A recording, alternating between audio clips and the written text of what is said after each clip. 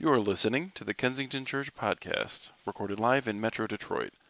To learn more about Kensington, visit kensingtonchurch.org.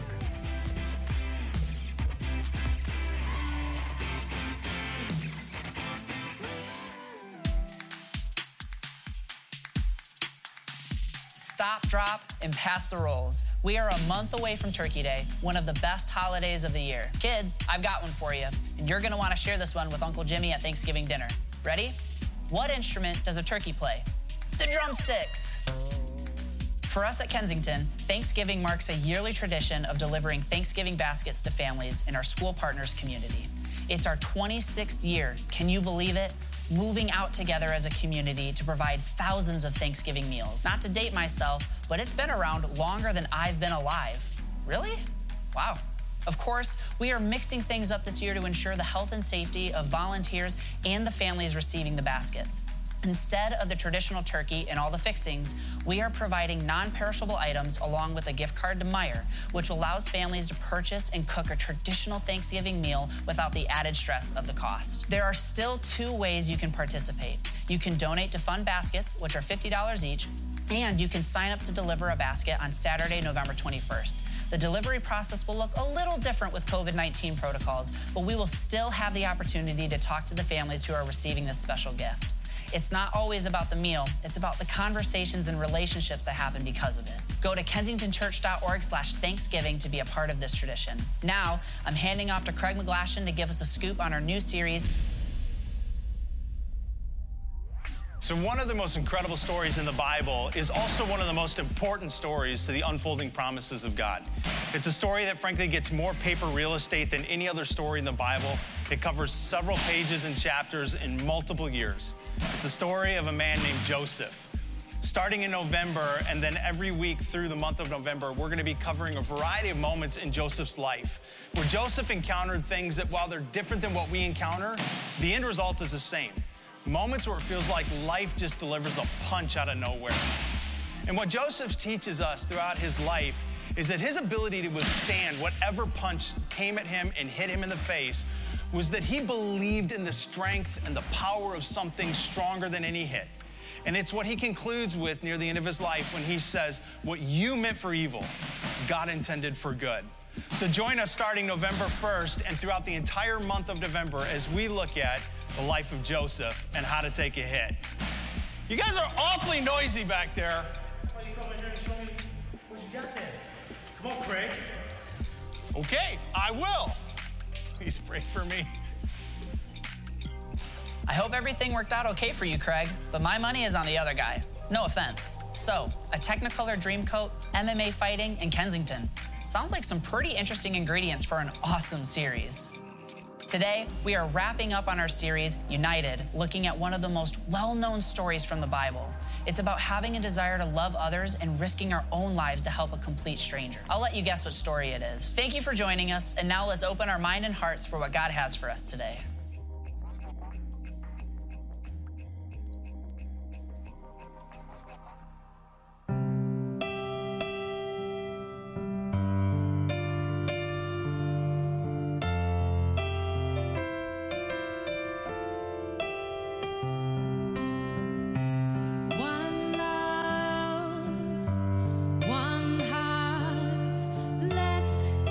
Together and feel alright.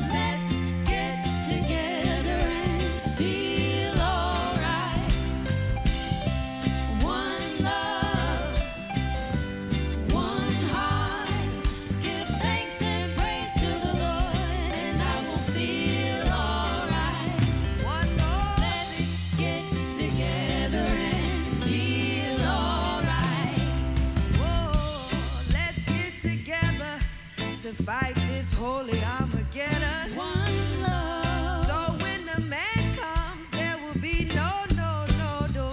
One song. Have pity on those whose chances grow thinner.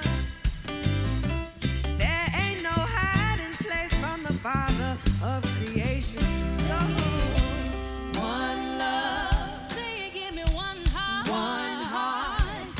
Let's get together and feel alright. Say it, one love. One love. Say it, one heart. One heart. Give thanks and praise to the Lord, and I will feel alright. Let's get together and feel alright. Oh, let's get together and feel alright.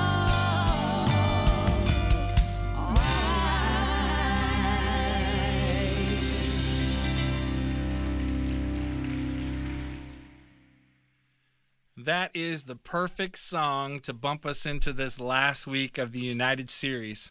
One love, one heart. Today we're going to be talking about what does it look like to love our neighbor and who is our neighbor. And I'm excited about the message and this particular passage. I was supposed to be with you this week. I wish I was, but I'm on a 14-day quarantine. A little over a week ago, I had breakfast with a new friend, and it was a wonderful time together. But a couple days after that, he started to get really sick, and then 2 days after that, he tested positive for COVID.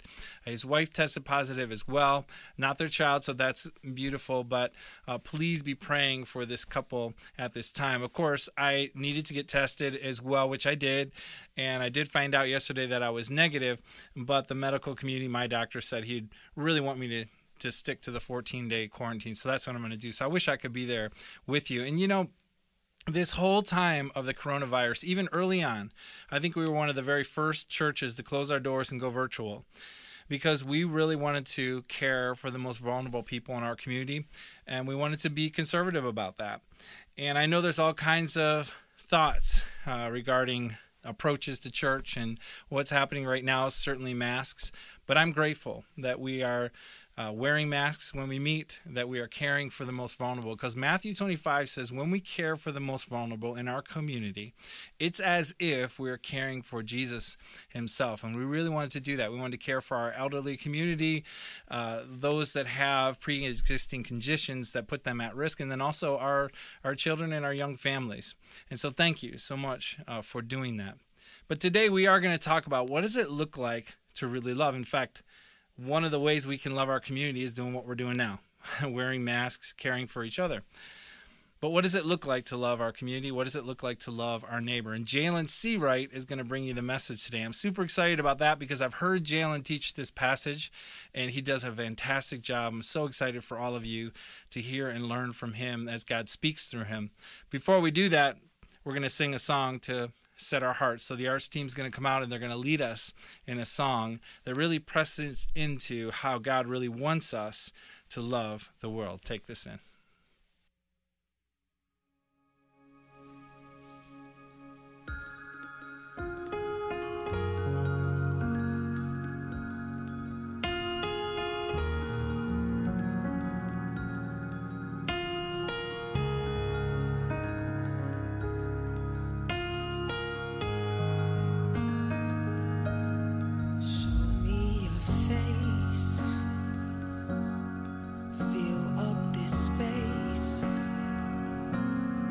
My world needs you right now.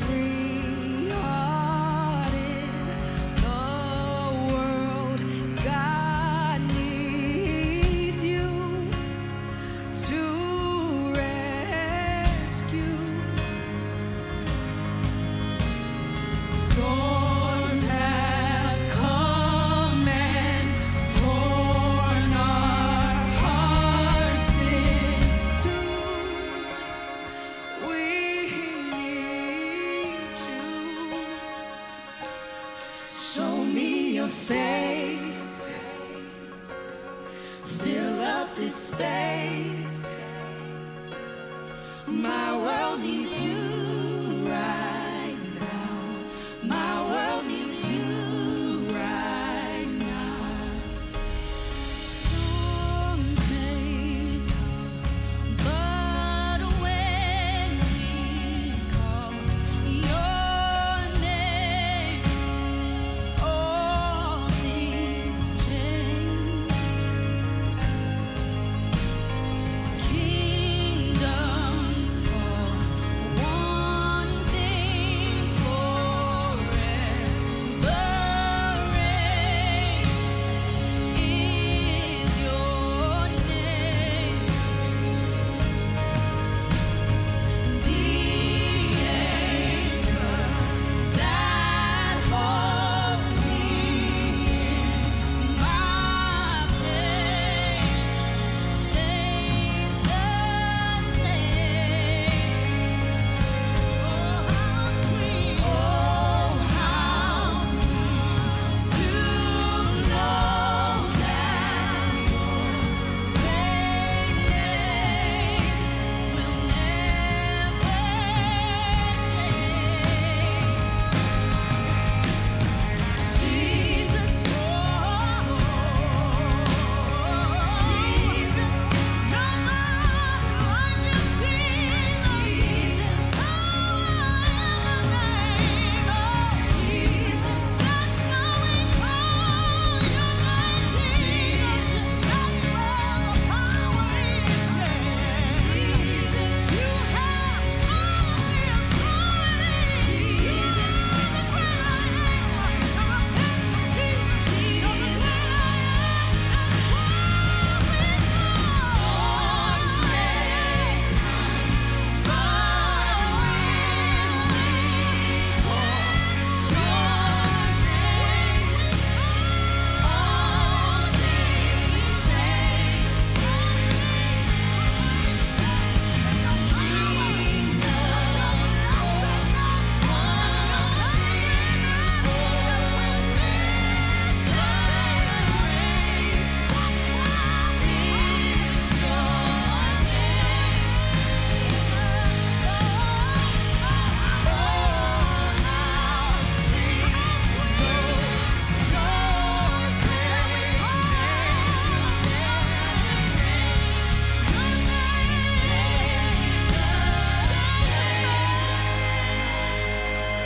Show me your face.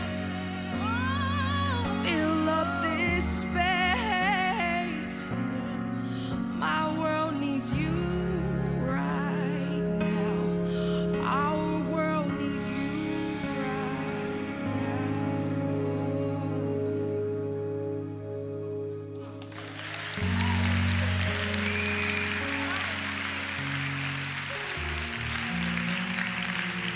No.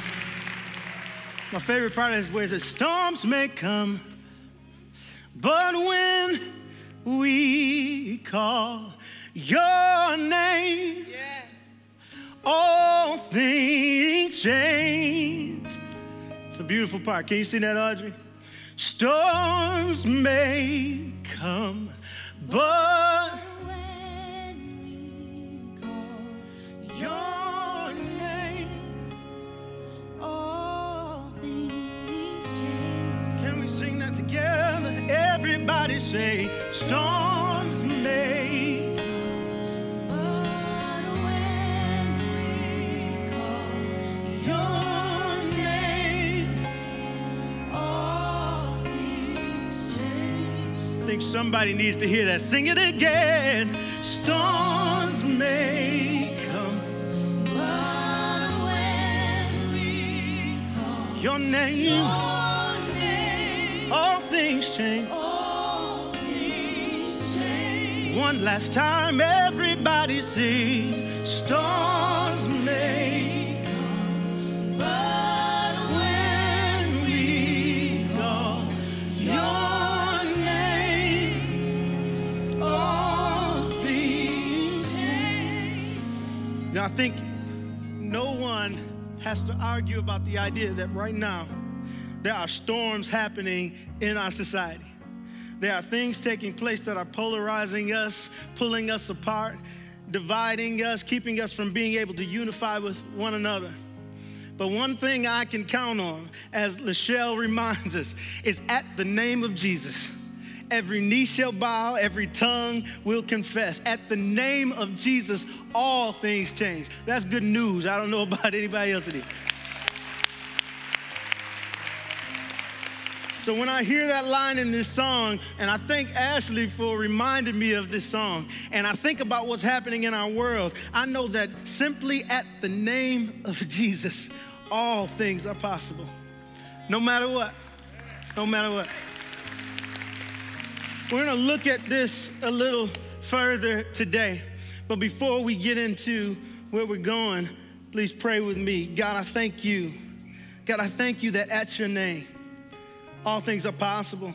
I thank you that at the mention of your name, things change. God, I thank you that no matter what happens, you are in control. God, I thank you. Your scripture says that you order our steps. Lord, I thank you that you see us. I thank you that you love us. I thank you that you're for us. Lord, I pray that you give us peace. Lord, I pray that you direct our hearts, that you open our eyes, that you open our ears, and you prepare our hearts to hear from you and you alone today. Lord, we love you. We thank you for Jesus because we have hope in Jesus. And it's in his holy and matchless name we pray. We said together, amen. Well, give it up for the team one more time.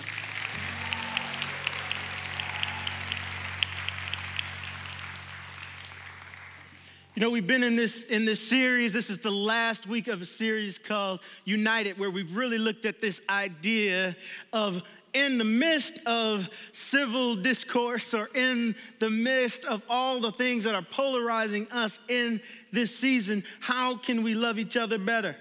How can we do it? And so Danny and Andrew have both brought messages in this 3-part series. And so today we're going to look at what does it truly mean to love God and to love your neighbor. You know, in culture today, there are a lot of phrases that we say and that we have that directly relate right back to Scripture. So, for example, when you hear the phrase, a wolf in sheep's clothing, it refers right back to a biblical example. How many of you have heard someone called a doubting Thomas, right? So Thomas was a character in the Bible who doubted Jesus.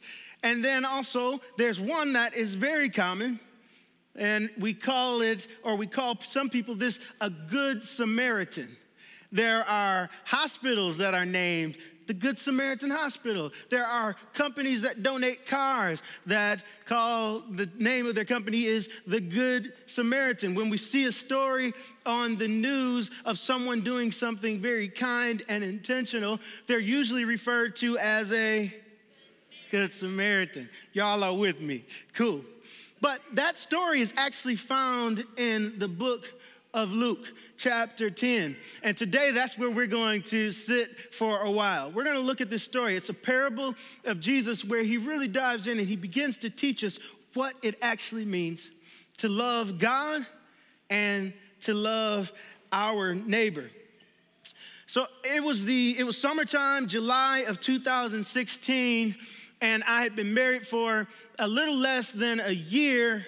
And at this time, just to give you a context about my life, I was full-time in college, and I was also working at a local restaurant serving tables. So basically what that means is that I had no money. And although I had no money and we were flat broke, we were high on love, though. Nothing could go wrong. We were married less than a year.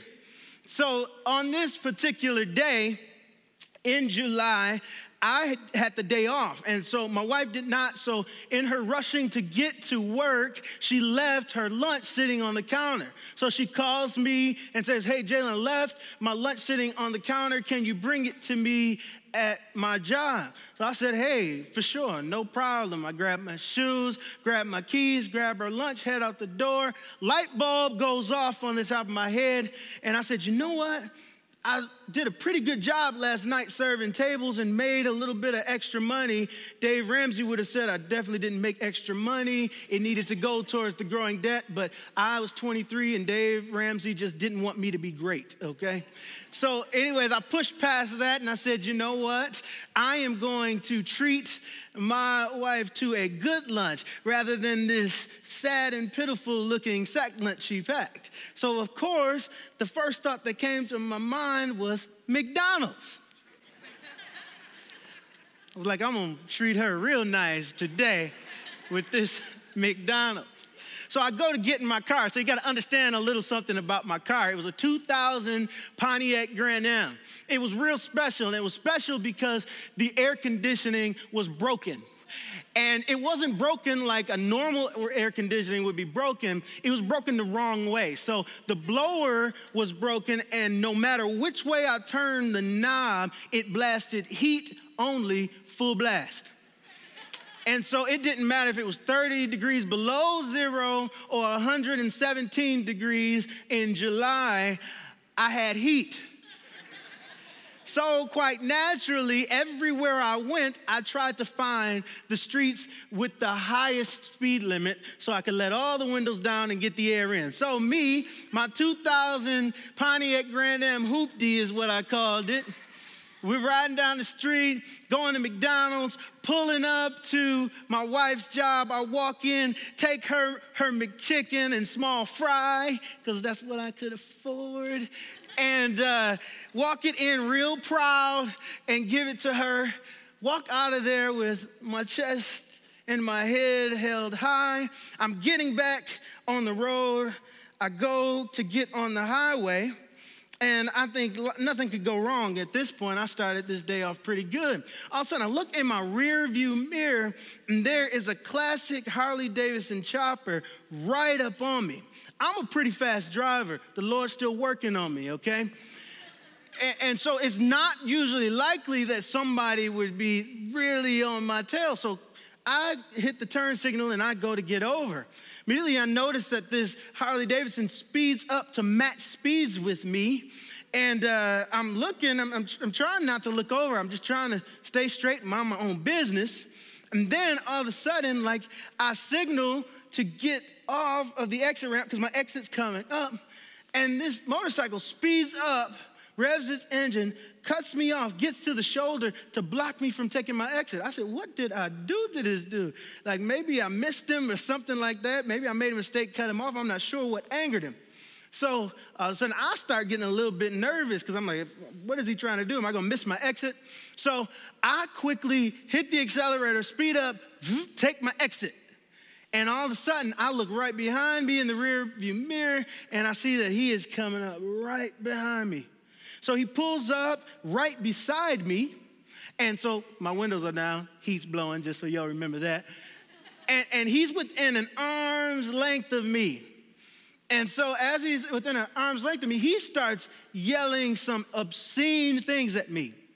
He starts calling me the N-word. He tells me I should take my monkey explicitive back to where I came from and all this stuff. And I'm looking, so I'm not really too surprised by what he is saying as like I had, experienced a little bit of that before. But what was most surprising was clinging to his back was a young boy, no more than 10 years old, laughing and smiling at every word that came out of this man's mouth. It immediately moved me to think about what is happening in our world. What could happen that creates tensions and creates feelings this deep? And to see a child clinging to the back of someone saying such horrific things was disturbing, to say the least. But it got me thinking a lot about the journey that God calls us to, because I believe that the journey that God calls us on is like a road. It's like a highway of sorts, but it's a highway that's tough. It's got many winding turns, got lots of high heights and deep depths. It's one that has many exits where if you want to give up, there's lots of options just to take the next exit. But this road, I believe, is called love. It's not to be confused with words like kind or nice, but rather the word that makes those things genuine. I believe that is the road that Jesus is calling each of us to walk on. And I think the story of the Good Samaritan, it's a great place to start diving into this topic. So in the Gospel of Luke, chapter 10, we have an account. This is where Jesus begins this parable, where an expert of the law or a lawyer confronts Jesus, and he has one goal, and that is to trip Jesus up, to catch him up and try to make him stumble a bit. And he does this by asking Jesus questions. And I just think that in a lot of ways, if you look at Scripture, that's just a bad idea to ask Jesus a question, because he's just going to follow it up with another question for you. And so he asks Jesus, he says, "What shall I do to inherit eternal life?" And Jesus replies with the question, well, basically, Jesus knows he's an expert in the law. He's the lawyer. So he says, "What does the law say? How do you read it?" And the lawyer replies with the Shema. And in Jewish culture, the Shema is a prayer that is usually memorized and committed to memory by most Jewish people. It's something that is recited twice a day, in the morning and evening. And still to this day, it is recited. So he replies with this, and he says, it says, "Love the Lord your God with all your heart and with all your soul and with all your strength and with all your mind, and your neighbor as yourself." Jesus replied, "Correct, do this and you shall live." So like I referenced the Shema is found in Deuteronomy chapter 6, verse 4 through 5. The Shema states, "Hear, O Israel, the Lord our God, the Lord is one. You shall love the Lord your God with all your heart, with all your soul, and with all your strength." But the lawyer also adds a second thing in addition to the Shema. And we find this law in Leviticus chapter 19, verse 18. It says, "You shall not take vengeance nor bear any grudge against the children of your people, but you shall love your neighbor as yourself. I am the Lord." You see, so Jesus takes the Shema, which is a love. It's an idea in a prayer that's centered around loving. And then he takes another law that's found in Leviticus that is centered around loving and compounds them together to come up with this profound idea to love God and to love people. To love God and to love your neighbor is the greatest command. So this expert of the law was not done yet. He said, "I still got one more. I could trip Jesus up." He replies, "Okay, I get that. Love God, love your neighbor. So who is my neighbor?" And this is where Jesus begins his amazing storytelling. In verse 30, the story starts where it says, "In reply, Jesus said, a man was going down from Jerusalem to Jericho when he was attacked by robbers. They stripped him of his clothes, beat him, and went away, leaving him half dead. A priest happened to be going down the same road, and when he saw the man, he passed by on the other side. So too a Levite, when he came to the place and saw him, passed by on the other side. But a Samaritan, as he traveled, came where the man was. And when he saw him, he took pity on him. He went to him and bandaged his wounds, pouring on oil and wine. Then he put the man on his own donkey, brought him to an inn, and took care of him. The next day he took out 2 denarii and gave them to the innkeeper. 'Look after him,' he said, 'and when I return, I will reimburse you for any extra expense you may have.' Jesus asked, 'Which of these 3 do you think was a neighbor to the man who fell into the hands of robbers?' The expert in the law replies, 'The one who had mercy on him.' Then Jesus replies, 'Go and do likewise.'" You see, let's get a little context as to where this story takes place. So this is on a journey on a road from Jerusalem to Jericho. Like the road I told you all before, this road literally was not easy. It was winding and difficult. It's about a 16-mile stretch, and it takes a healthy person 9 hours to walk it. It's so tough because Jerusalem sits a little above 2,700 feet above sea level. And then Jericho sits about 846 feet below sea level. If you do the math, that's a difference of about 3,000 feet. So the person walking on this journey would be going downhill about a half mile by the time they end their journey. Now, you may be saying that going downhill isn't all that bad. It'd be worse if you were going uphill. But this wasn't a straight shot downhill. This was a winding road that had many depths. There's a part of it, the Kidron Valley, which is actually a canyon, where you go deep down into the valley. It's dry and desolate. And then you come up out of that valley and you reach the Mount of Olives, which is plentiful. And the Mount of Olives is it's a very important place in Scripture, especially in the story of Jesus, because at the foot of the Mount of Olives was the Garden of Gethsemane, where Jesus prayed for the cup to pass and where he was arrested. You see, this was not just the normal kind of road. Because of the severity of this road, many people didn't occupy this road. The only people that really lived along this road may have been Roman soldiers who were operating checkpoints, shepherds who were watching their sheep or their flock, innkeepers, and then most prevalent would have been bandits, robbers, bad people that seek to do bad things to the people traveling on this road.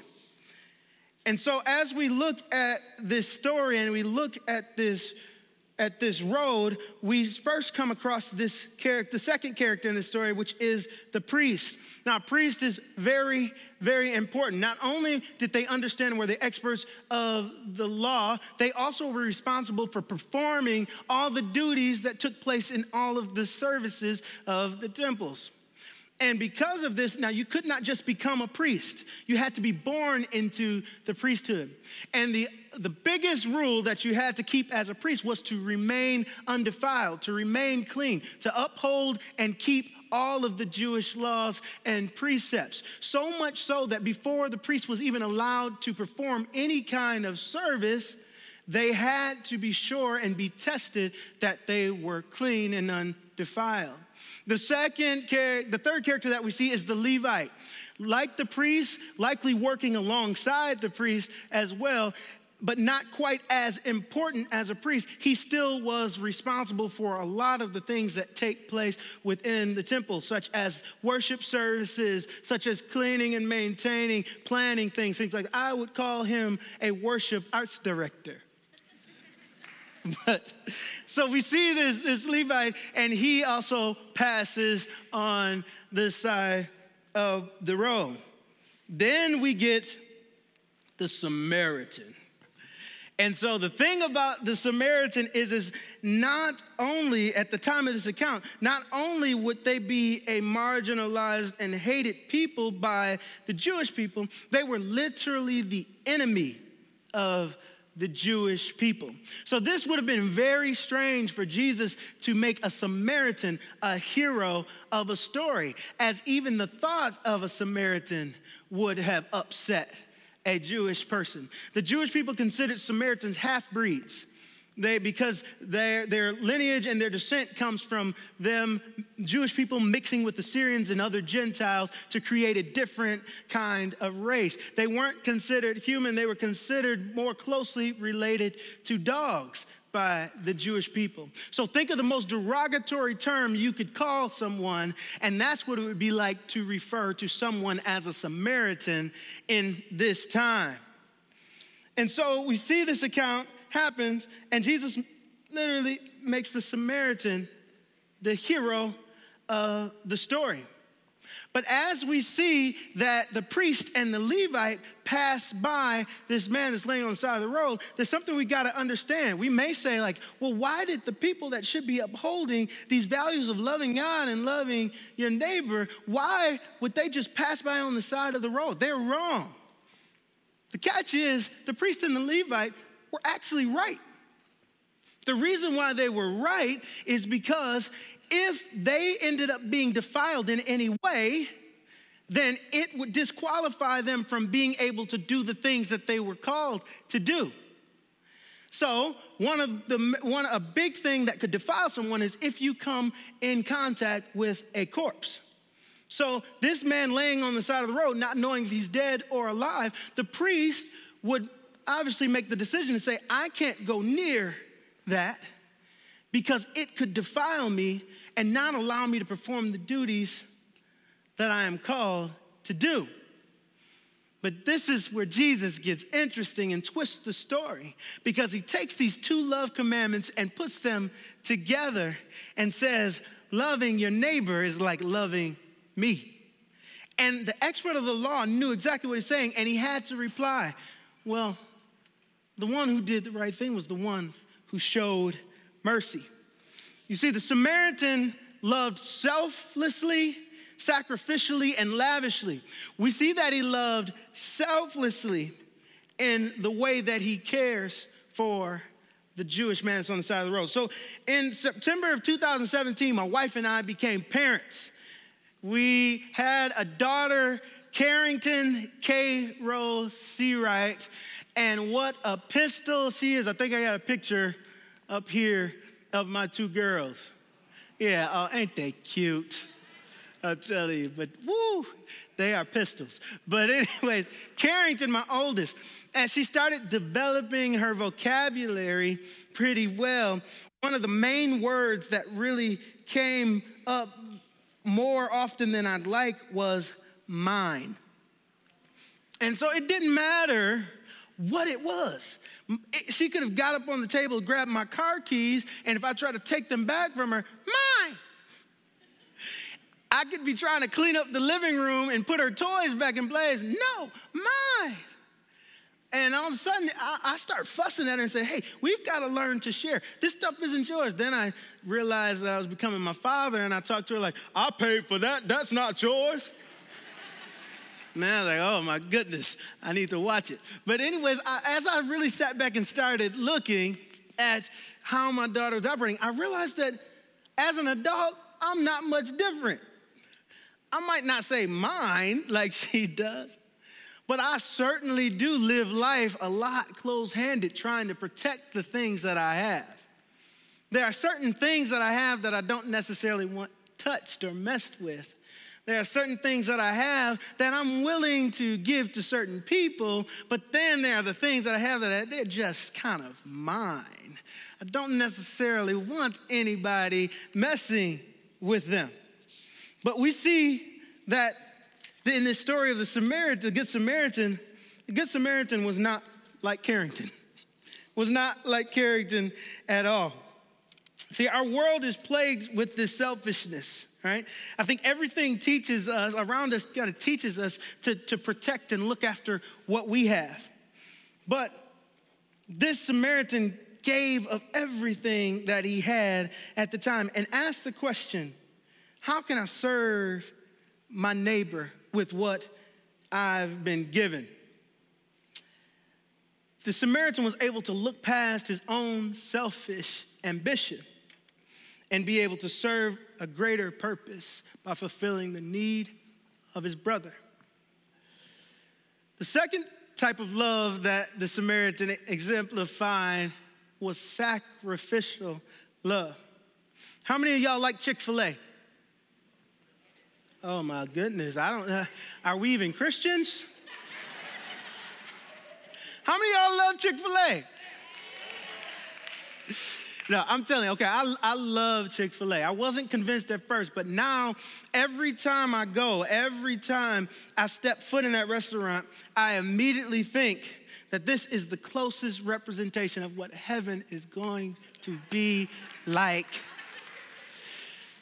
I remember, I always get the same thing when I go too. I always get the same thing. I get a 4-piece chicken tender, and I get waffle fries and a lemonade. And so on my first visit there, my best friend Trace had told me, hey, we got to go to this restaurant called Chick-fil-A. And I was like, everybody keeps hyping this up, man. It's just chicken. Like, I could fry some up at home that's just as good, I'm sure. And he's like, nah, man, it's something special about Chick-fil-A. So we go to Chick-fil-A, I walk into the door. Immediately the server greets me, asks me, how am I doing? And then says, how can I serve you today? And I didn't know where I was. I was like, I've never had anybody at a restaurant, a fast food restaurant, ask me how they can serve me. So I look up at the menu and I say, okay, I'll take the 4-piece chicken tender and the waffle fries. Oh, and can I get a lemonade with that? And as soon as I ask that, she replies with, I'd be delighted to get that for you. Well, I turned around and looked to make sure she was talking to me. And when I confirmed that she was talking to me, I replied, well, thank you. And before I could get thank you out my mouth, she said, my pleasure. And I said, okay, all right, this is what Jesus is like right here. I get my food within like 30 seconds. And then when I get there, she's handing me my tray. She asked me, would you like any dipping sauce for your chicken tenders? And I said, well, what do you have? And she replies, well, we have honey mustard, we have Polynesian, and my favorite, the Chick-fil-A sauce. And would you like to try some? And I said, well, if you're suggesting the Chick-fil-A sauce, I might as well try it. Then this is where she took my breath away. She says, how many?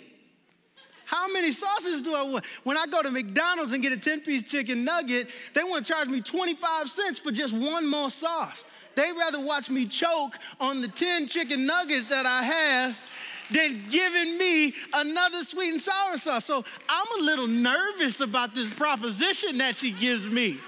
So I say to her, I said, well, I just kind of throw a number out there. I said, 4?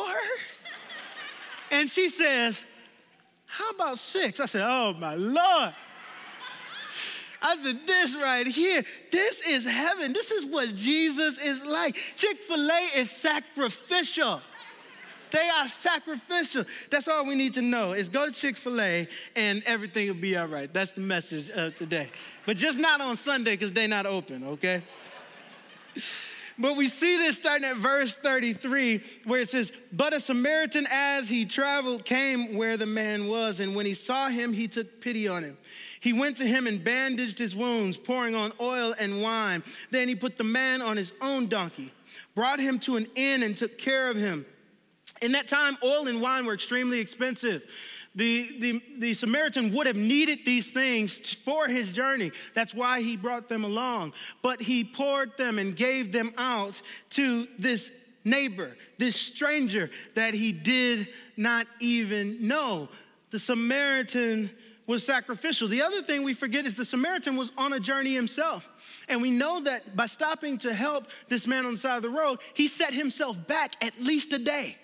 Because in verse 35, it says, and the next day, that's when he went and talked to the innkeeper.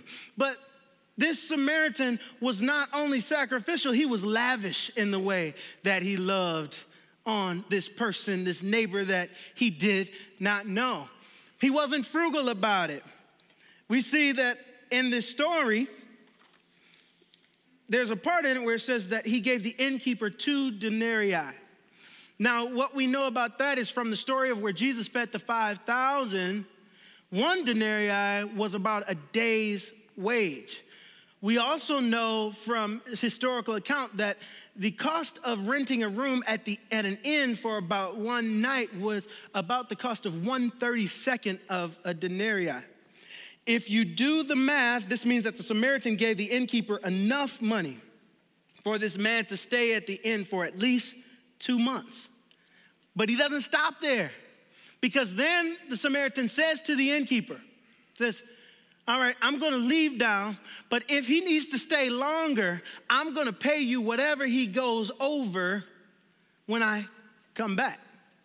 That's a lavish kind of love.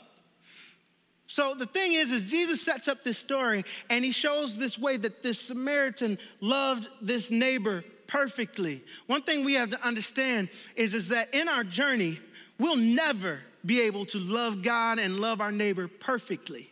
But that doesn't mean we don't try.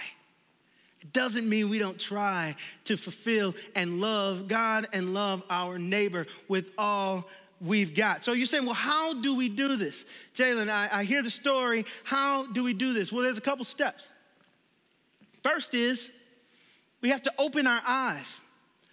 Some of us live life with our eyes closed. We only are concerned about the things that directly affect us. We're not quite sure who lives over there or who lives over there because we're just kind of concerned with what's around us, what's in our circle that directly affects and influences us. We have to open our eyes. If we want to love our neighbor, we got to see our neighbor. It's as simple as that. Let's notice, let's open our eyes and see our neighbor. The second thing is we've got to cross the street. We've got to cross the road. When you see your neighbor, you've got to take the step to go to them, to engage with them, to know them so that you can love them. And the last step is we have to welcome the outsider. And that's basically make the person who is least like you feel welcomed when they are around you. One of the values that we have here at the Troy campus for our staff and for our volunteers is that when we see people in the lobby who may be new or not necessarily know where they're going, may be different than us, we make it our priority to engage with them, to seek them out. This is how we welcome the outsider. It's very easy to get around who you like and who you want to be around and things like that and ignore the people who are outside of the sphere that directly affects you. This is how we do it. I want to close our time together with a story. When I was about 8th grade, my parents, we moved. We moved from a predominantly black community to a predominantly white community. And so in that move, I changed schools and all that kind of stuff. But I was in middle school when we moved, and then I got to high school, and it was a little rough in engaging with, in relationship in such a different kind of environment. I wasn't used to that environment, and they weren't used to me. I was one of about six other African Americans in a school of 1,200. And so it was different. And a lot of the time, kids just simply kind of repeat what they hear talked about around the dinner table. So there was lots of strange things flying in my time of high school, especially. But like any other high schooler, right, me and my friends were concerned about two things: who we were crushing on and how were we going to ask them to the next dance. That was about it. So for me, I had a crush on this young lady, and she happened to be white. And so my friends encouraged me, says, Jalen, why don't you go and ask her to the homecoming dance? So, I had cold feet a little bit, but then finally I mustered up enough courage to ask her. And she said yes. And I was like, woo, cool. I want to be big man on campus now.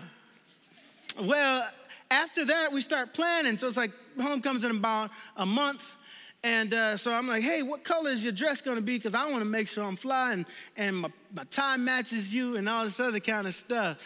And she replies with, I haven't got my dress yet. I'm not quite sure. Then a few weeks go by. The homecoming's coming up in a couple of weeks now. And I ask again, I said, so what color are we wearing to homecoming? And she says, I'll tell you. And kind of things like that. And so finally, the week of homecoming comes up, and I still don't know. So I said, you know what?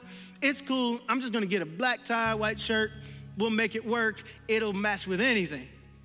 So all of a sudden, I also knew that we were going to get together for pictures at our home.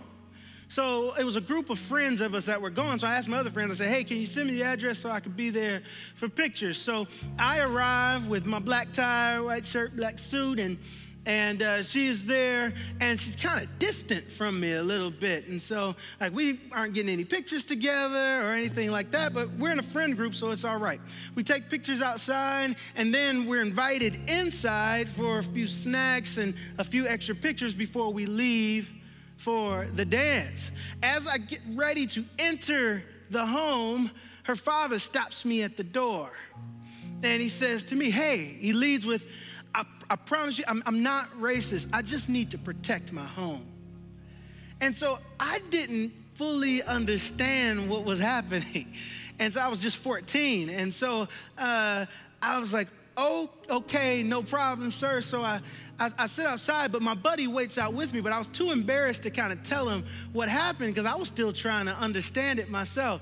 And so he sits out there with me, and it's just buddy keeps asking, well, why aren't you going in? Why aren't you? I said, no, I just want to sit out here. So we end up going to homecoming. I ride with my buddy, and we get there, and, you know, my night's not going that great at that time. And so finally, a few days after homecoming, I tell my friend, I said, hey, man, this is what happened. This is what her father said to me. And he immediately got upset. He went home and told his mother. In January, there was another dance coming up called the Winterfest dance. I had kind of, you know, buried the way I felt about the instance and the situation that happened with homecoming. But my friend, Adam, who happened to be white, and his parents did not forget about what happened to me. Because when Winterfest came, they planned a whole big celebration. And they invited me into their home, had a spread of all kinds of food. They rented a car for us to go in, and that took us to the homecoming dance. They made me feel so welcome. It pretty much redeemed anything that I felt before. You see, what they showed me is that they could love their neighbor. And it didn't stop there, because his mother pulls me aside and says, I know what happened. My son told me. That is not okay. We love you. We welcome you. You are invited to our home anytime. And then she grabs her son and pulls him over and says, and if this one doesn't treat you right, just let me know.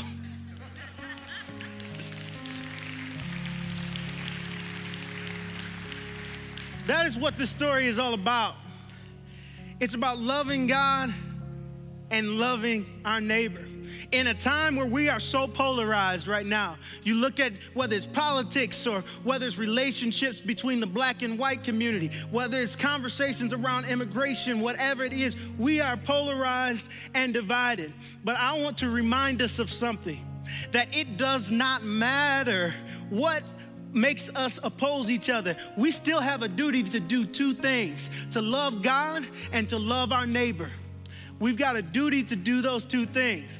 And I want to remind us this, for all of us, for all of those, no matter where we stand, if you stand on the far right and you think that the people on the far left are what's going to destroy our country, I want to remind you that no matter what happens, you can love God and you can love people. For the people who are on the far left that think that the people on the far right are the ones that are going to destroy our country and everything we've built, I want to remind you of something. Regardless of what happens, you can love God and you can love people. You can love your neighbor.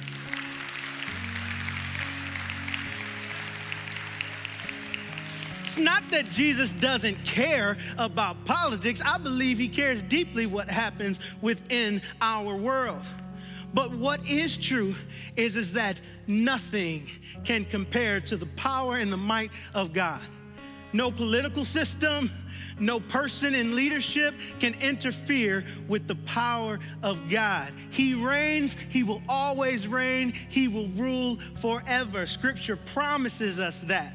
And if we choose to just follow his greatest command, to love God and to love our neighbor, then guess what? Things will fall into place. Things will be okay. Can we be a community that does that? Can we be a community that loves our neighbor, even if they don't think like us, even if they oppose us? Love them anyway. Can we be a community that loves anyway? Can we do that? I believe we can.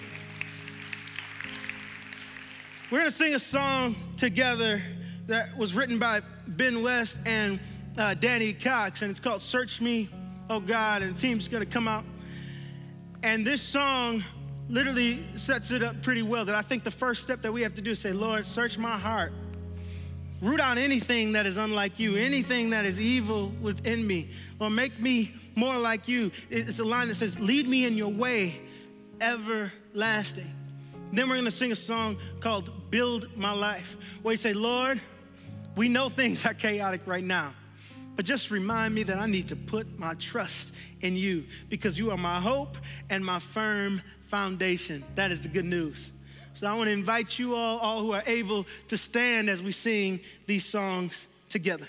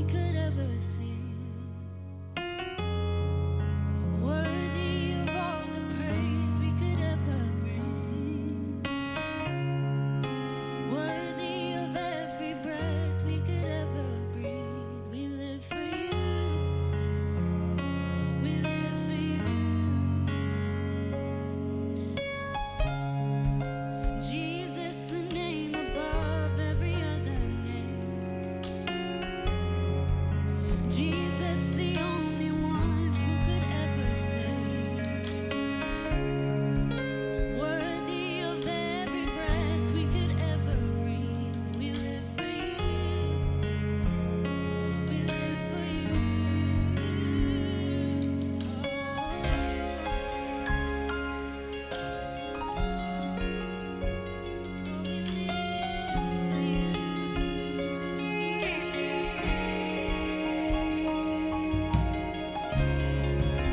Worthy of every song we could ever sing.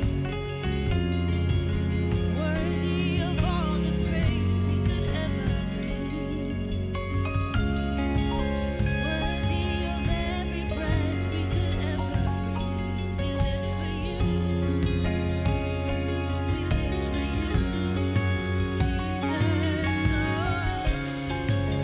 Jesus, the name above every other name. Jesus, the only one who could ever save. Worthy of every breath we could ever breathe. We live for you. Oh, we live for you. Holy, there is no one like you. There is none beside you. Open up my eyes in wonder. Show me who you are and fill me with your heart and lead me in your love to those around me.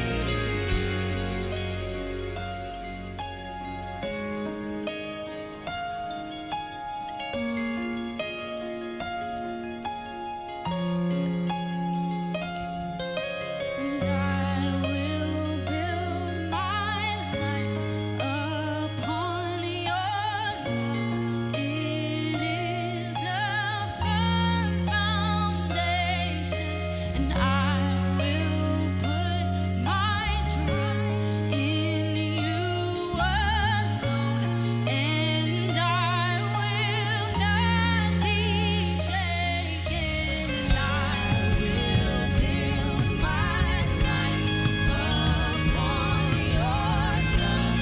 It is a firm foundation, and I will put my trust in you alone, and I will not be shaken.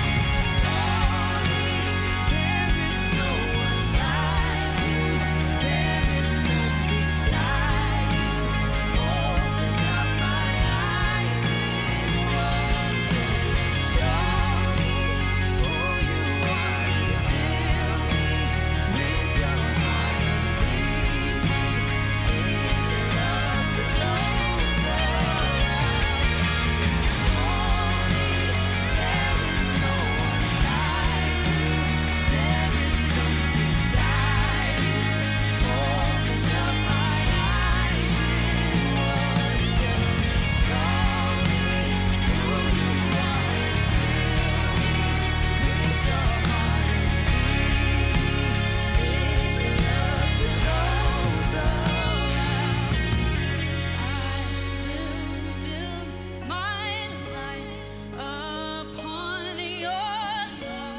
It is a firm foundation, and I will put my trust in you alone, and I will not be shaken.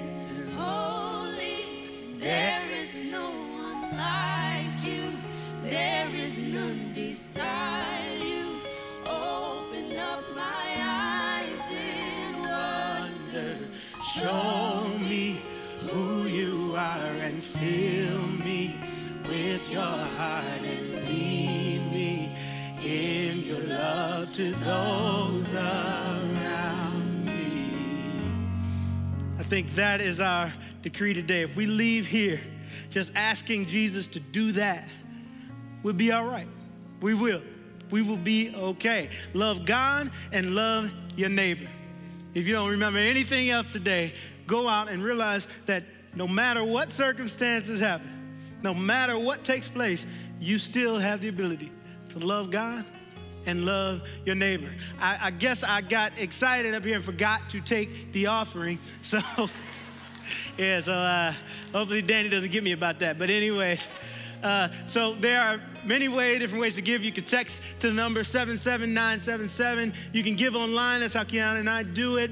But there's also buckets in the back that you could drop your offering off in those on your way out. Really, just the way that our community has been generous in this season, especially in COVID, has been just amazing.